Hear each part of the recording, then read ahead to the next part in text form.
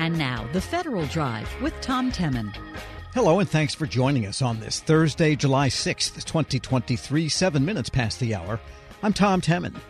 Our producers are Eric White and Peter Maserlian. Our digital editors, Daisy Thornton and Darius Lauderdale.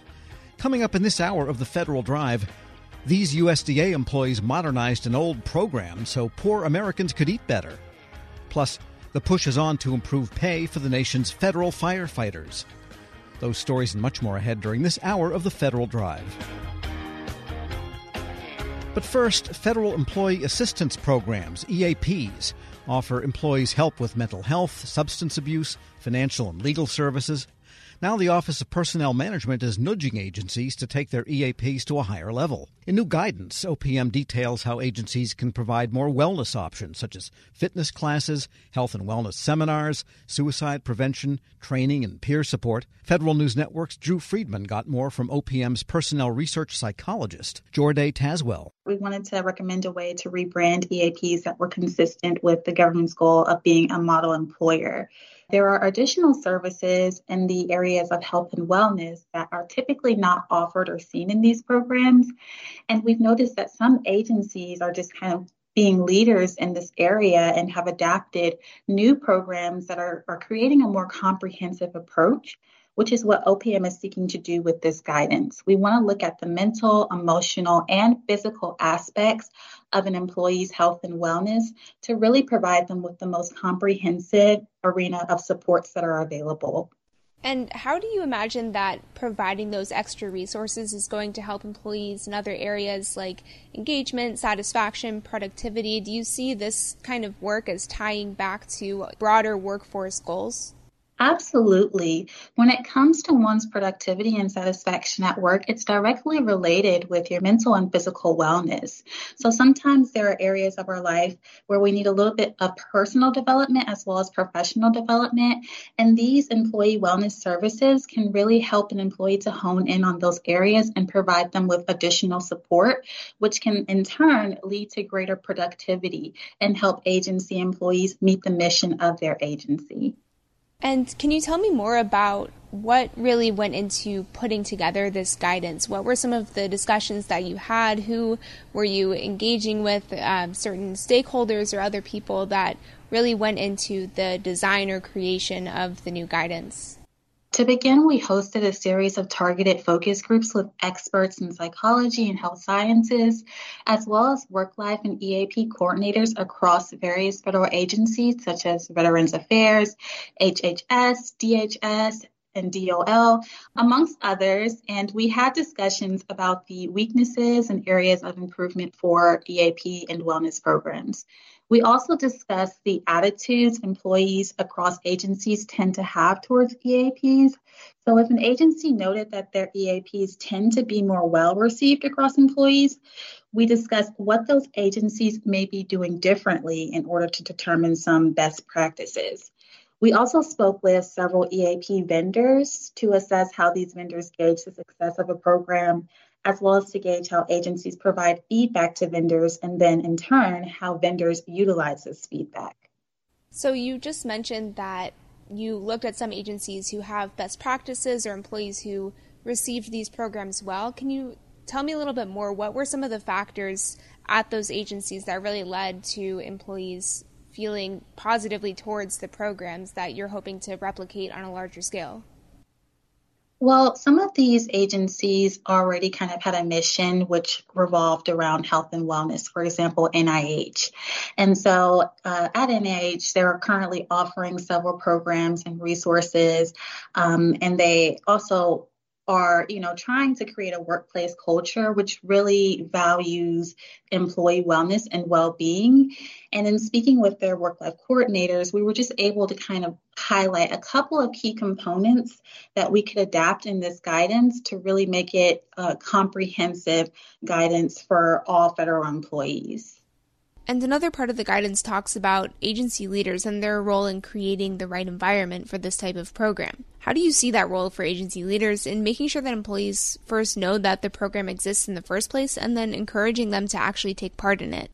So agency leaders are gifted with a very unique opportunity to inspire inclusive work cultures which prioritize employee wellness and can really help set the standard for creating and maintaining an environment which normalizes conversations surrounding topics that may have historically had a bit of a negative stigma attached to them, such as mental health and mental health treatment.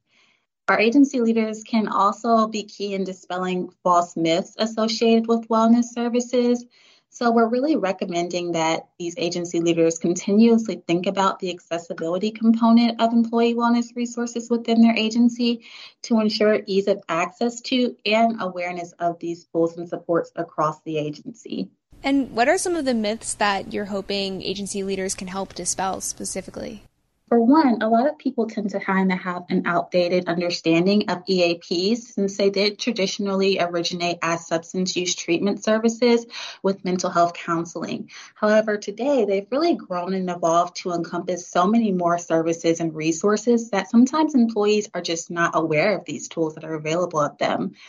Agency leaders can also be key in dispelling myths associated with security clearance, such as, if you utilize a mental health service, that suddenly your security clearance is going to be revoked.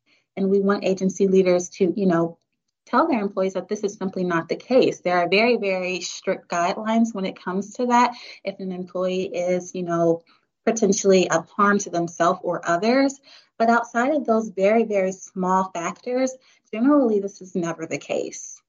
And aside from using agency leaders to help kind of spread the word and encourage employees to take advantage of this when it's needed, what other ways are you and OPM in general looking to make employees more aware that these resources are available? Are there certain methods of communication where you're looking to get in touch with employees more?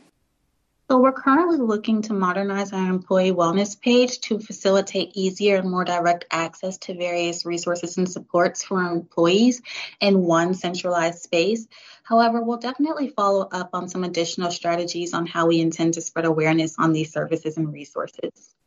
And I wanted to touch on one other part of the guidance that I found pretty interesting. It talks a little bit about, things like cultural sensitivity and the role of maybe diversity, equity, inclusion, and accessibility, which I know is another big priority for OPM in general. So I was wondering if you could lay out a little bit more specifically, how did you think about DEIA and that initiative when you were designing this new guidance on employee wellness?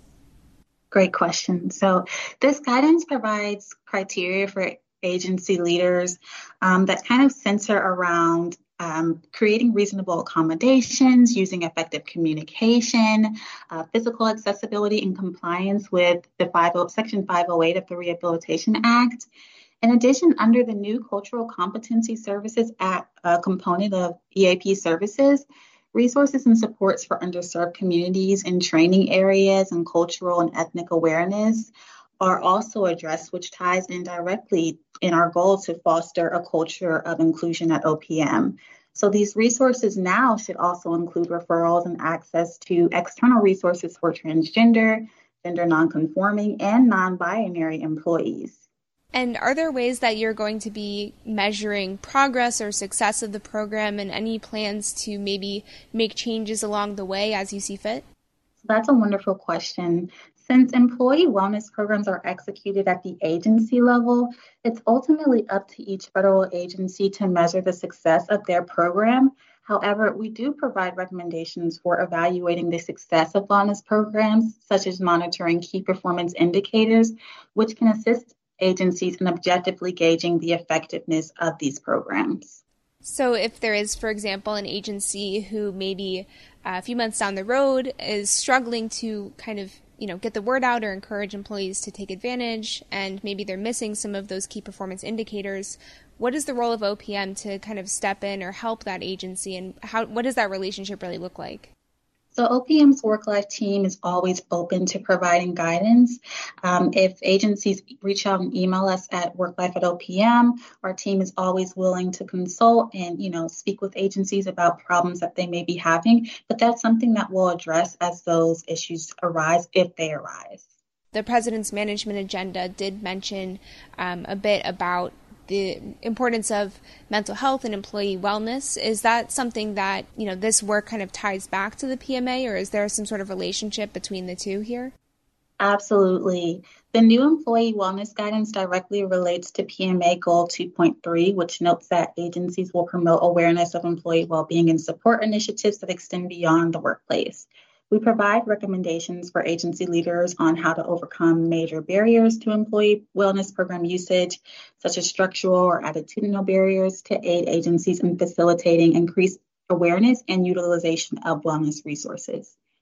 And I know that we may have touched on this a little bit already, but what is the end goal of this new federal employee wellness guidance and the kind of updated program? What are you hoping agencies and employees get out of it at the end of the day? Our end goal is to see the integration of a holistic approach to employee well-being, which emphasizes the importance of an employee's physical, mental, and emotional health, and to influence a culture across agencies which remains adaptive and responsive to the needs of the federal workforce. Can you offer anything on a personal note of, why this work is important to you and what you're kind of getting out of the process of redesigning or, getting to be very hands-on in the new guidance here? Since my master's degree was in IO psychology with a concentration in diversity and social change, I'm really, pleased to be able to work on a team that, created this employee wellness guidance and have the opportunity to kind of, reflect on some best practices of wellness and include some of those DEIA initiatives to ensure that there are supports for all employees. Anything else that you wanted to add or anything you feel that you missed in telling me? I think the final takeaway would just be that we encourage our agency leaders to promote these resources on a proactive rather than a reactive basis so that employees can maintain their mental health on a consistent basis. Jorday Taswell, personnel research psychologist at OPM, speaking with Federal News Network's Drew Friedman. Check out Drew's story at federalnewsnetwork.com. Still to come, the push is on to improve pay for the nation's federal firefighters. This is the Federal Drive with Tom Temin here on Federal News Radio, part of the Federal News Network.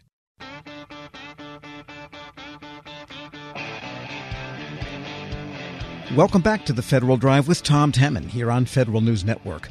A bill with bipartisan backing would give substantial raises to federal firefighters. Their union says they make close to minimum wage for this dangerous work and that they haven't had a raise in a generation. Here with more on the Federal Firefighter Pay Equity Act, the government affairs representative of the International Association of Firefighters, Greg Russell. Mr. Russell, good to have you with us. Good morning. Thanks for inviting me in. And tell us the situation for the federal firefighting force. I guess two of the departments each have firefighters, about 5,000 in one and about 12,000, I think, in the other. What is their pay situation now? Well, so let's define who the firefighters are. There are approximately 9,500 federal firefighters that answer 911 calls on federal installations all across the United States. They're located in 46 states, and they are an all-hazards firefighting force. So they respond to fire emergencies, vehicle accidents, hazardous material spill, and emergency medical service calls. Their situation with their pay is this.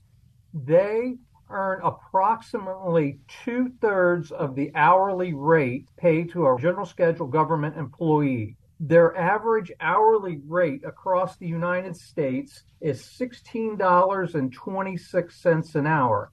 In Hawaii, where you have an incredibly high cost of living, the average hourly rate is $14.55. Compare that to Mississippi, generally a smaller economy, if you will. In Mississippi, it's $15.85 an hour is the average hourly rate for these firefighters. So we need to address their hourly pay, which will help with recruitment and retention. We're currently seeing between 15 and 20% vacancies across the federal government. And again, this is just structural firefighters. This does not include the wildlands. Our firefighters here do not primarily respond to wildland fires. That's a complete separate federal occupation. At that pay level, then, how does that compare to, say, if you're in Honolulu or if you're in a city, that municipal fire department levels of pay? The pay is approximately a third to half of the neighboring municipality. And oftentimes, our firefighters, federal firefighters, are responding hand in hand with the municipality. In our DC metro area where I'm located, we have the National Institutes of Standards and Technology, the National Institutes of Health, and the Department of Navy, all located within Montgomery County, Maryland. As part of a mutual aid agreement, those agencies respond to fires and incidents in Montgomery County. So they're standing side by side with Montgomery County firefighters, saving the lives and property of the Maryland citizen. This is not just in Maryland. This happens all over. In Fed Fire San Diego, they respond to incidents with the municipalities there. We have to do this firefighting evolution by joining our forces together. There is no way that one entity alone can handle all their emergencies.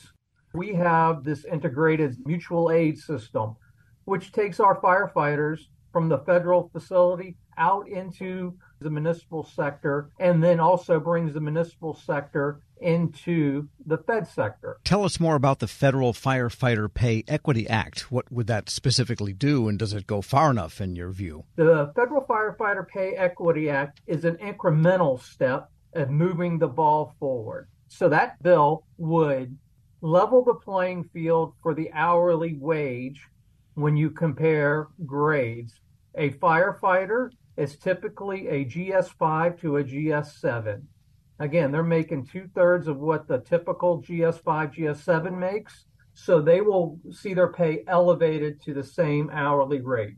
Another flaw, if you will, in the current benefit scheme is federal firefighters do not receive full compensation or full consideration for their high three when their retirement benefits are calculated. We intend to increase their high three figure to the amount they earn for their regularly reoccurring 72-hour work week. A federal firefighter typically works 3,744 hours a year. However, not the total of that 3,744 hours counts towards their retirement. Each pay period, they're reduced approximately 19 hours when it comes to the retirement calculation. Well, over 26 pay periods, 19 hours adds up to a substantial amount, which lowers their high three calculation about $5,000 to $7,000, depending on their grade. We're speaking with Greg Russell. He's Government Affairs Representative of the International Association of Firefighters. And just give us a sense of how they live when they're on duty, because I live in Montgomery County, Maryland, and there are volunteers and there are full-time, sworn firefighters, and they have nice firehouses. And, it's almost like you see on these TV shows. And when a fire comes, they're ready. But meanwhile, life is not bad in the firehouse. What is it like for the feds? So the federal fire sector is very much similar to the municipal sector. One thing that I will share that is different than what you see on TV is most of the federal facilities are well dated.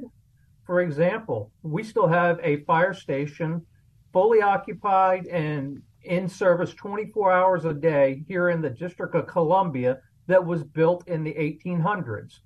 That building is at the Washington Navy Yard. There are other departments out there that I am aware of that are living in cramped quarters because the buildings are so old that they haven't kept up with the modern apparatus. Imagine the size of a vehicle, a fire engine from the 1950s, and compare that to a fire engine you see today.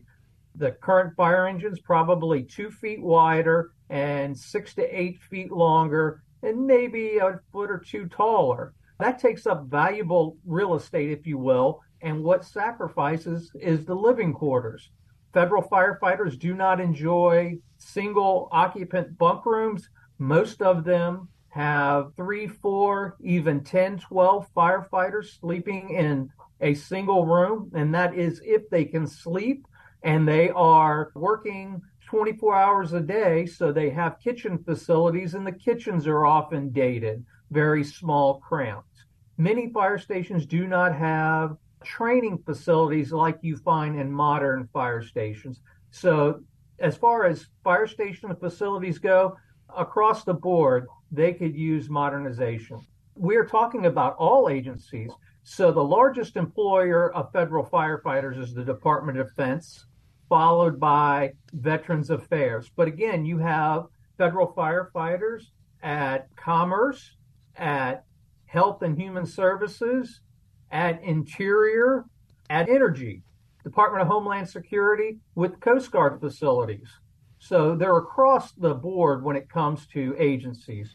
But DOD is by far the largest employer, and they're the ones suffering the highest attrition at this time.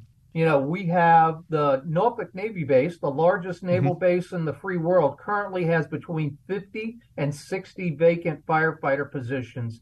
Folks do not want to go to work for the Navy, who are paying wages substantially below the municipal counterparts. And our federal firefighters, again, like I said, work a 72-hour work week as opposed to a typical municipal employee who works between 52 and 56 hours each week. So we work more hours for less money in the federal sector. And that's a third part of our bill. The third part of our bill would direct the Office of Personnel Management to determine the maximum number of hours a federal firefighter can be regularly scheduled, provided that maximum is no more than 60 hours. So the Office of Personnel Management could determine that 56, which is comparable to municipal firefighters, is appropriate and set it at that. But at no case would it be more than 60 hours. Right, so 2.5 days. And we should point out that 3,744 hours a year at $16 an hour, say, that only comes out to just below $60,000. So it's not like they're getting giant pay here for these long hours. That's correct. How do these firefighters pay compare to the federal wildfire firefighters who are having a temporary pay boost through one of the bills, and that's about to expire at the end of the fiscal year? Correct. These firefighters did not receive that approximately $20,000 a year pay boost.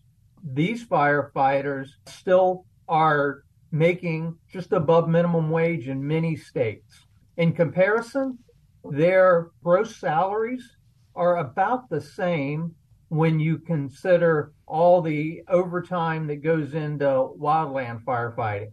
Sure. And getting back to this bill, does it have a Senate and a House counterpart? And what do you think the prospects are right now, given Congress? So it is a bipartisan bill in the House, and we are in discussion with folks on the Senate side. At present, I am optimistic that we can gain some traction. Today, from what I understand, the House will take up the National Defense Authorization Act, and that will include pay boost for our low-ranking military people. Well, when you consider that these federal firefighters are sworn to protect those military people, they deserve a wage that is comparable, if not more, for somebody that risked their life day in and day out than a typical military member on the home front. When they're in a combat zone, they certainly deserve every penny they earn, but many military occupations in the homeland are not in a risky position, whereas firefighting, regardless of state, municipal, or federal, is a Group 1 carcinogen as determined by the International Agency for Research on Cancer. That means just by being a firefighter, you have the likelihood of contracting cancer on par with somebody that has unprotected exposure to nuclear energy. All right, well, let's hope that bill has a good chance. Sounds like they deserve that pay raise, that's for sure. Greg Russell is Government Affairs Representative of the International Association of Firefighters. Thanks so much for joining me. Thank you. And we'll post this interview at federalnewsnetwork.com/Federal Drive. Subscribe to the Federal Drive wherever you get your podcasts. Still to come, when contractor claims against the government don't involve money. But first, these USDA employees modernized an old program so poor Americans could eat better. This is the Federal Drive with Tom Temin here on Federal News Radio, part of the Federal News Network.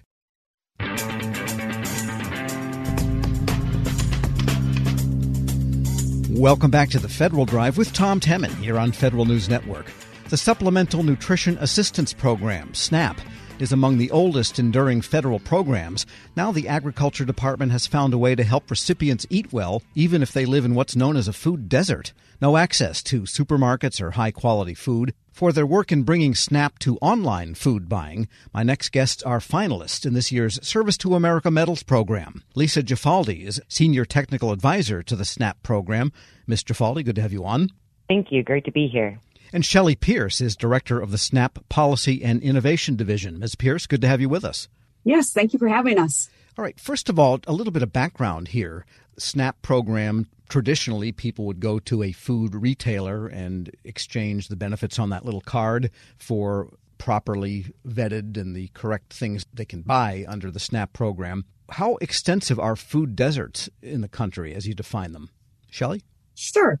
I don't know that there's a whole lot of hard data on that. I think that it varies a lot based on individual people's circumstances. What we might not inherently think of as a food desert could very much be so for someone who lacks transportation or who perhaps works during the time when the stores around them do happen to be open.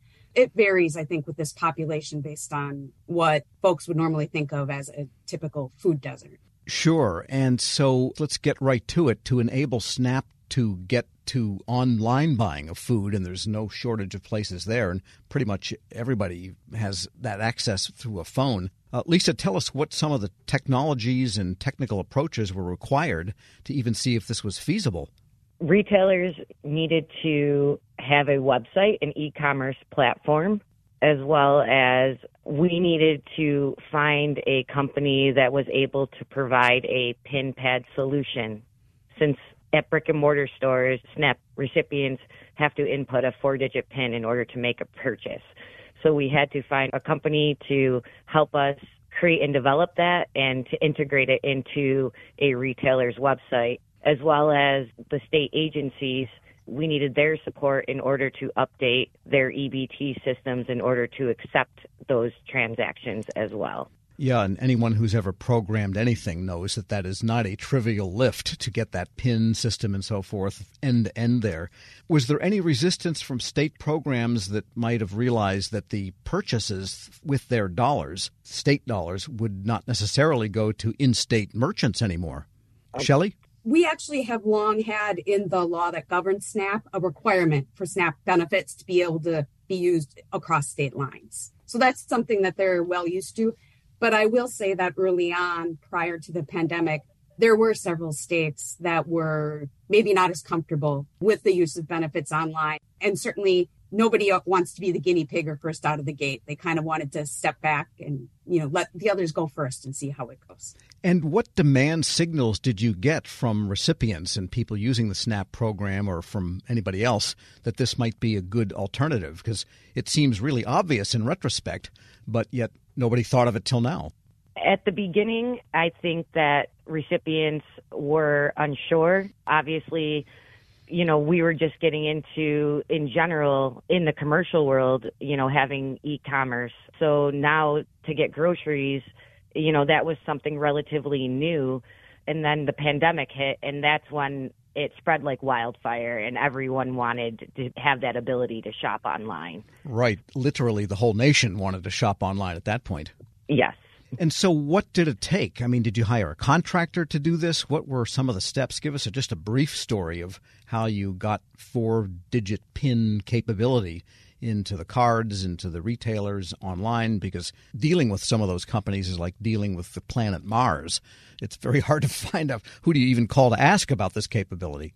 looking into the technology aspect of it is something that had been going on for several years. We certainly did most of the coordination on this, by and large, was handled by our team at FNS. So it was a very big task. And especially before the pandemic, we did run into several fits and starts with this because, as you said, you're working with many, many stakeholders, many large companies that have shifting and different priorities. Some of the partners we were working with had their companies sold or merged as we were working through. And then what had been a priority maybe wasn't somebody else's. So there was a lot of hand-holding and a lot of convincing and, pulling some people along.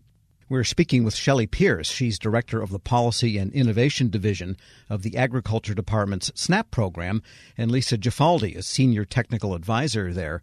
So who were the first guinea pigs that said, okay, we'll put a 4-digit PIN on our site, et cetera? Just to provide some background, in 2017, we published a request for volunteers, and that was directed towards retailers. So a bunch of retailers provided proposals, and we selected Amazon, Walmart, ShopRite, Wakefern, and Wright's Supermarket located in Alabama. So obviously you have the bigger companies, Amazon, Walmart, and then you have some medium-sized supermarkets, which is Wakefern, and then you have a small retailer, which is Wright's located in Alabama. So that was going through, and then at the same time, we had to sort of beg states to volunteer themselves. So New York was the first state to raise their hand and support this initiative. At that point, we worked with their EBT host processor as well as a company who provided the PIN pad. And it was probably a 2-year process to get this up and running. And in April of 2019, we processed the first transactions with Amazon, Walmart, and ShopRite, and Wright's came on a few months later. And how is it working? What's the take-up? Give us a sense of the metrics here to know that this is a program that's being accepted. Shelley?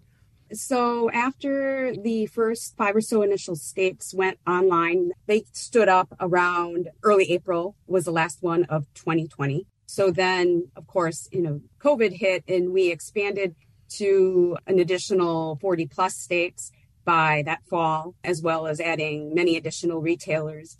Right now, we have about 4 million households that shop online nationwide each month.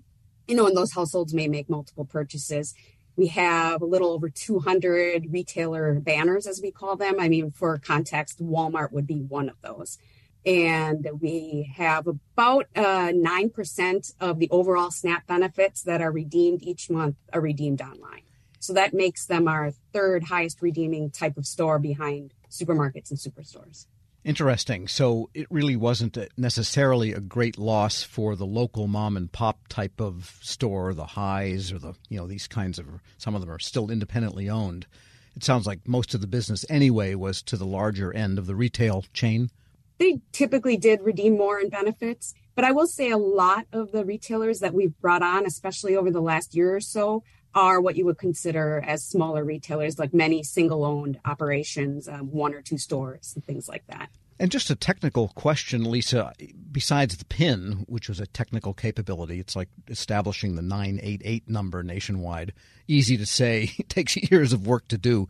Of course, the rules that go with the redeeming of SNAP benefits, you can't buy beer and cigarettes, et cetera, et cetera. How does that get programmed in? That must have been quite a challenge to make sure that only the proper items could get through the system that way. Yeah, there are some rules that are requirements that the retailers had to implement on their websites. And it was a little bit difficult at first because we were working with the really techie people who didn't understand the requirements behind SNAP because they didn't work in that area in the brick and mortar world. They were just setting up a website. So, one of the rules obviously is that SNAP recipients can only purchase SNAP eligible foods. And what we had to do is do a lot of testing. The retailers had to provide us with business requirement documents that laid out how they were going to implement all of those requirements that we established in the request for volunteers. and then they did their website build. And then when they were ready to have us look at it, we did intensive testing, and then they were able to go live at that point. And does a SNAP card, by the way, work like a debit card? Once it's empty, and then the number will show this banking system that it's out of money? Correct. And so that was the other thing, too. We had to ensure that the transaction response codes made sense to the recipients, because in the credit and debit world, if your card doesn't work, usually the response is go talk to your bank. We don't have a bank here. So we had to ensure that those responses made sense if they had insufficient funds, if they had a bad PIN, and things like that. And so where do we go from here now that you've got this really good base of operation, millions of people using it, billions of dollars, I guess even 9% of SNAP is a lot of money. What's next for the program?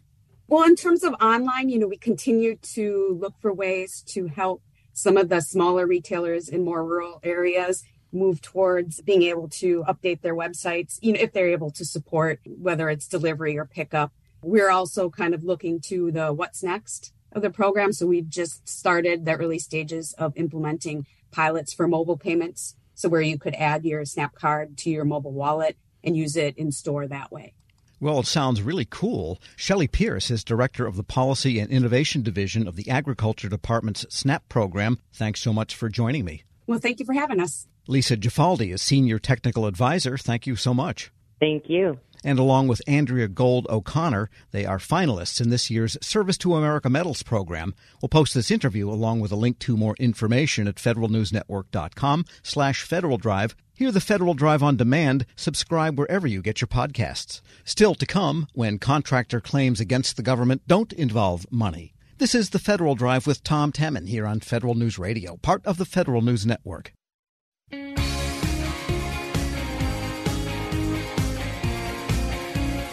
Welcome back to the Federal Drive with Tom Temin here on Federal News Network.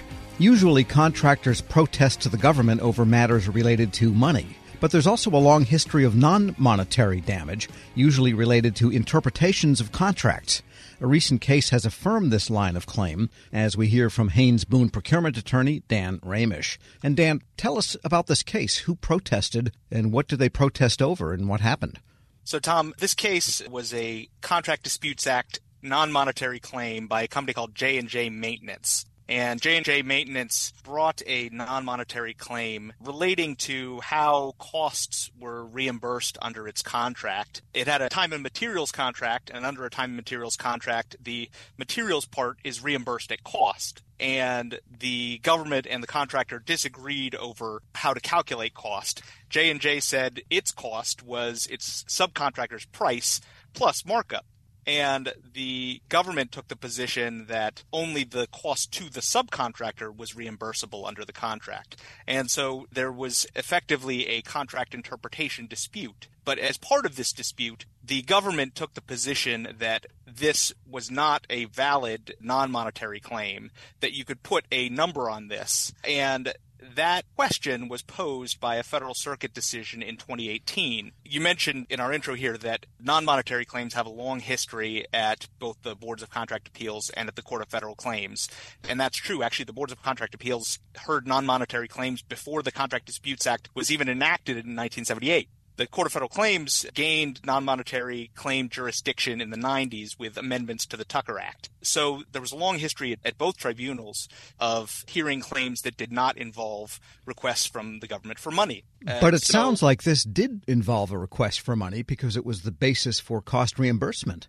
Well, so there's a fine point here, and this was the government's argument and was also the argument in the 2018 Federal Circuit decision that changed this area of the law. So the issue in Securiforce was a convenience termination. The contractor brought a non-monetary claim saying that this convenience termination was a breach of contract. And the Federal Circuit said, you're styling your claim as a non-monetary claim, but in fact, ultimately, the only significant consequence of your claim will be getting money from the government. And the Federal Circuit said, well, yes, this will be a second proceeding. After we determine whether there's a breach or not, you would only get money damages by bringing a second claim. Still, at the end of the day, this is reducible to money, and there are no non-monetary stakes here.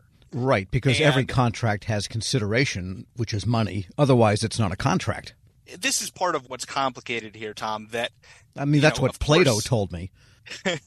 Of course, at the end of the day, claims involve money. The Federal Circuit, though, in Securiforce, raised the question of whether there were any claims still that did not just involve money, but involved other significant consequences to contractors. And J&J addressed this question squarely. J&J said, hey, yes, there are costs involved here, but we'll avoid incurring additional costs depending on the outcome of the case, and we'll change our performance. So one of its grounds for non-monetary claim was submission of supply house invoices or special invoices that showed the subcontractor's costs. And J&J said, well, if you decide in our favor, we've been providing these invoices under protest, we'll stop performing that task. And not performing a task is a significant consequence independent of money damages from the government. And similarly, avoiding incurring costs, they said, well, if we can't recover markup on subcontractors, maybe we'll self-perform. Maybe we'll directly purchase the materials instead of having the subs purchase them so that we can get markup on it. All right. What was the decision in this case? So the board agreed with the contractor that the ability to avoid incurring costs and to avoid performing a contractual task were, under the Securiforce decision and the test in Securiforce, significant consequences that supported a non-monetary claim. We're speaking with Dan Ramish. He's a procurement attorney with Haynes Boone. And tell us exactly why this is such an important case. The reason this is important, the distinction between a monetary and non-monetary claim, is that there are jurisdictional requirements for a monetary claim. So if you're stating a monetary claim, it has to be stated in a sum certain. It has to have a specific amount that you're demanding. And it also requires for claims over $100,000 that the contractor certify the claim. And so in this case, J&J had not stated a sum certain in its claim, and it also had not certified. I think it actually wasn't required to certify. It was below the threshold. But in any event, the decision on non-monetary claims affects the jurisdictional requirements. And the board said here, if you don't have to perform a task or if you can avoid incurring costs, then you have a valid non-monetary claim that doesn't need to meet the monetary claim requirements. Okay, so all of this detail means what then? What's the significance of this case, that non-monetary is a real thing that can be sued in these different protest venues and that contractors should be able to do that, right? The reason that non-monetary claims jurisdiction is important is that when you have a valid non-monetary claim, it doesn't need to meet the jurisdictional requirements for monetary claims. So monetary claims need to be stated in a sum certain, and if the claim amount is over $100,000, the contractor is required to certify the claim. So here, if the board said, if the contractor can avoid performance of a contractual task or can avoid incurring costs, then those are significant consequences that are not monetary, that support a non-monetary claim, and therefore you don't have to state a sum certain, and if it's over $100,000, you don't have to certify. But jurisdiction, isn't that where you take the claim to, whether it's federal district court or to the boards of contract appeals? Yes. So the argument over non-monetary versus monetary claims is whether the boards and the Court of Federal Claims have jurisdiction to decide non-monetary claims at all or appeals of non-monetary claims. And the J&J maintenance decision demonstrates that it's still possible for contractors to bring non-monetary claims at the boards and at the Court of Federal Claims, even under the demanding Securiforce test. And that's good news for both contractors and the government alike, because where non-monetary claims are asserted in appropriate circumstances, they have the potential to resolve disputes early on between the contractor and the government before there's major disruption or expense, and that can prevent the dispute from becoming a larger problem. Right. It seems like you should look at all of those clauses that might potentially cause money issues way to the left of finding out somewhere during the performance of the contract is, wait a minute, we don't agree on what I'm submitting to you. It seems like this should be established at the time of the award or even at the time of negotiations before the award so that you don't have these non-monetary claims even come up in the first place. Yes, it is preferable, certainly for contractors who have to continue performing during the pendency of a dispute, to get some kind of resolution, sometimes in the form of a non-monetary claim, so that they can alter their performance accordingly based on the judgment. Dan Ramish is a procurement attorney with Haynes Boone. As always, thanks so much. Thanks, Tom. Some good lessons there. We'll post this interview at federalnewsnetwork.com/Federal Drive. Hear the Federal Drive on demand. Subscribe wherever you get your podcasts. A former Postal Service mail carrier claiming religious discrimination against the Postal Service. He's going to get a day in court and not his first. The former employee claimed USPS violated his rights when it disciplined him for not working on Sundays. The Supreme Court heard the case, but sent it back to a federal appeals court for that final ruling. Now, that ruling could have a major impact on the USPS package business and therefore its long-term financial health. Federal News Network's Jory Heckman joins us with the latest. And before we get into the specific ruling, just if you would, Jory, review what's going on in this case. Sure. So this case centers around Gerald Groff, an evangelical Christian and a former carrier in Lancaster, Pennsylvania. He observes Sundays as a day of rest, and for the longest while, this was not a problem working for the Postal Service. They, for a while, were not working on Sundays. That all changed in 2013 when they struck a deal with Amazon to deliver packages on Sundays, and that is a huge line of business for the Postal Service. This was a point of contention for Groff. He said he was not going to work Sundays. The Postal Service, the post office that he worked at, they really went out of their way to find accommodations for him. From their point of view, they tried to get other carriers to carry out those Sunday shifts. Things eventually didn't work out. Groff quit the Postal Service in 2019, but he had claimed that his rights were violated, and in this case now appears before the Supreme Court.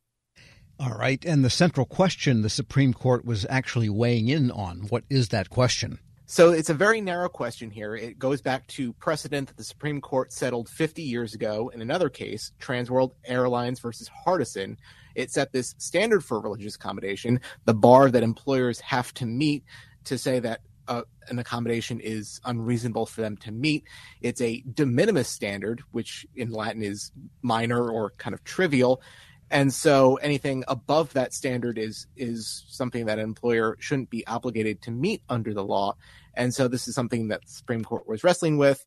We heard Justice Samuel Alito say, well, in terms of those costs that the employer has to show, it's really just a question of dollars and cents. The overtime an employer has to, incur for, dealing with an employee in a situation.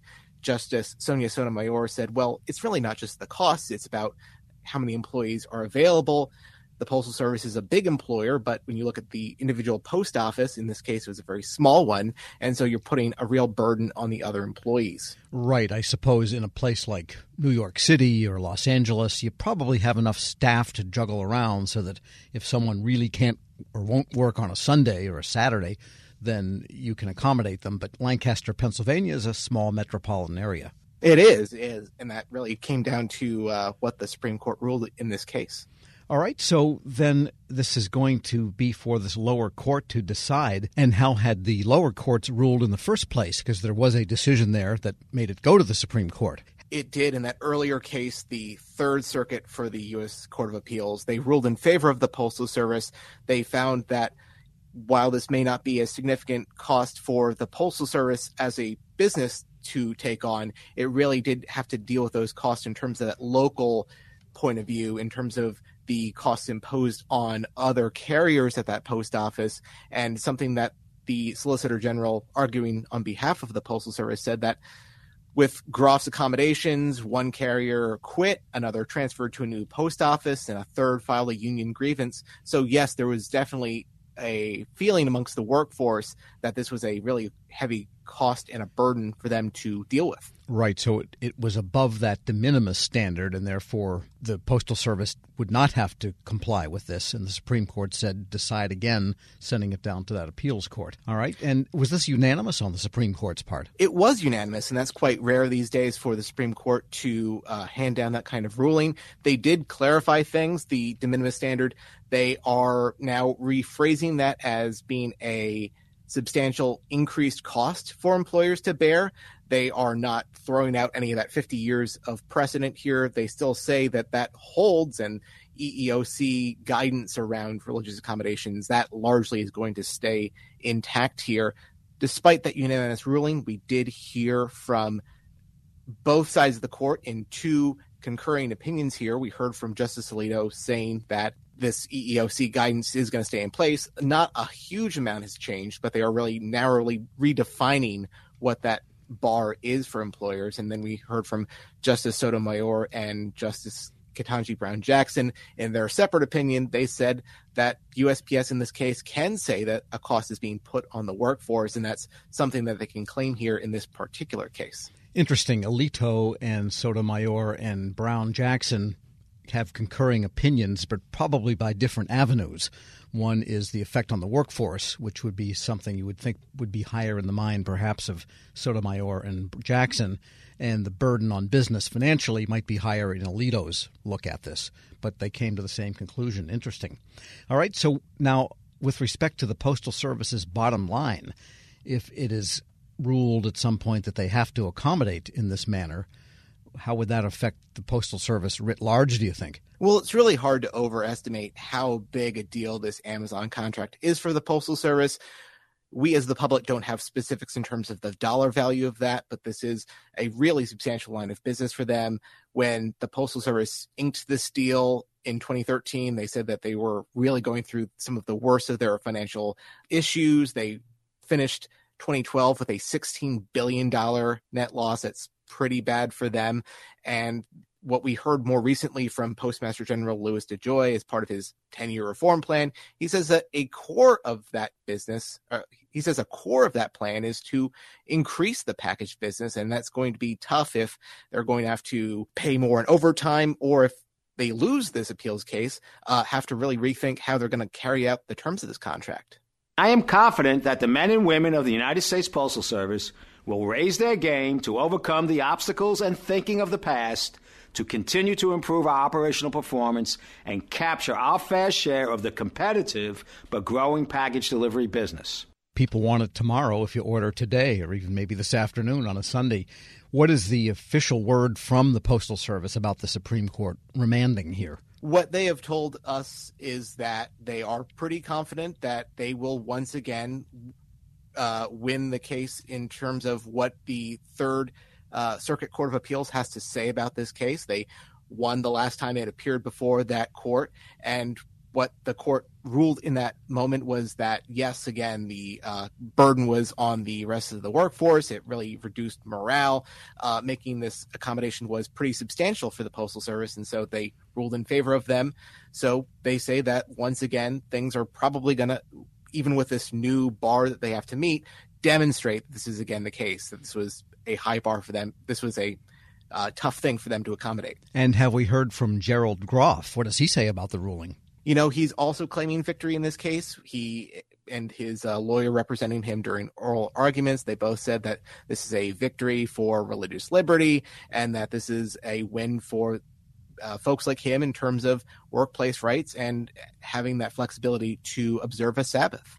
Federal News Network's Jory Heckman, thanks so much. Thanks, Tom. And be sure to check out his story at federalnewsnetwork.com.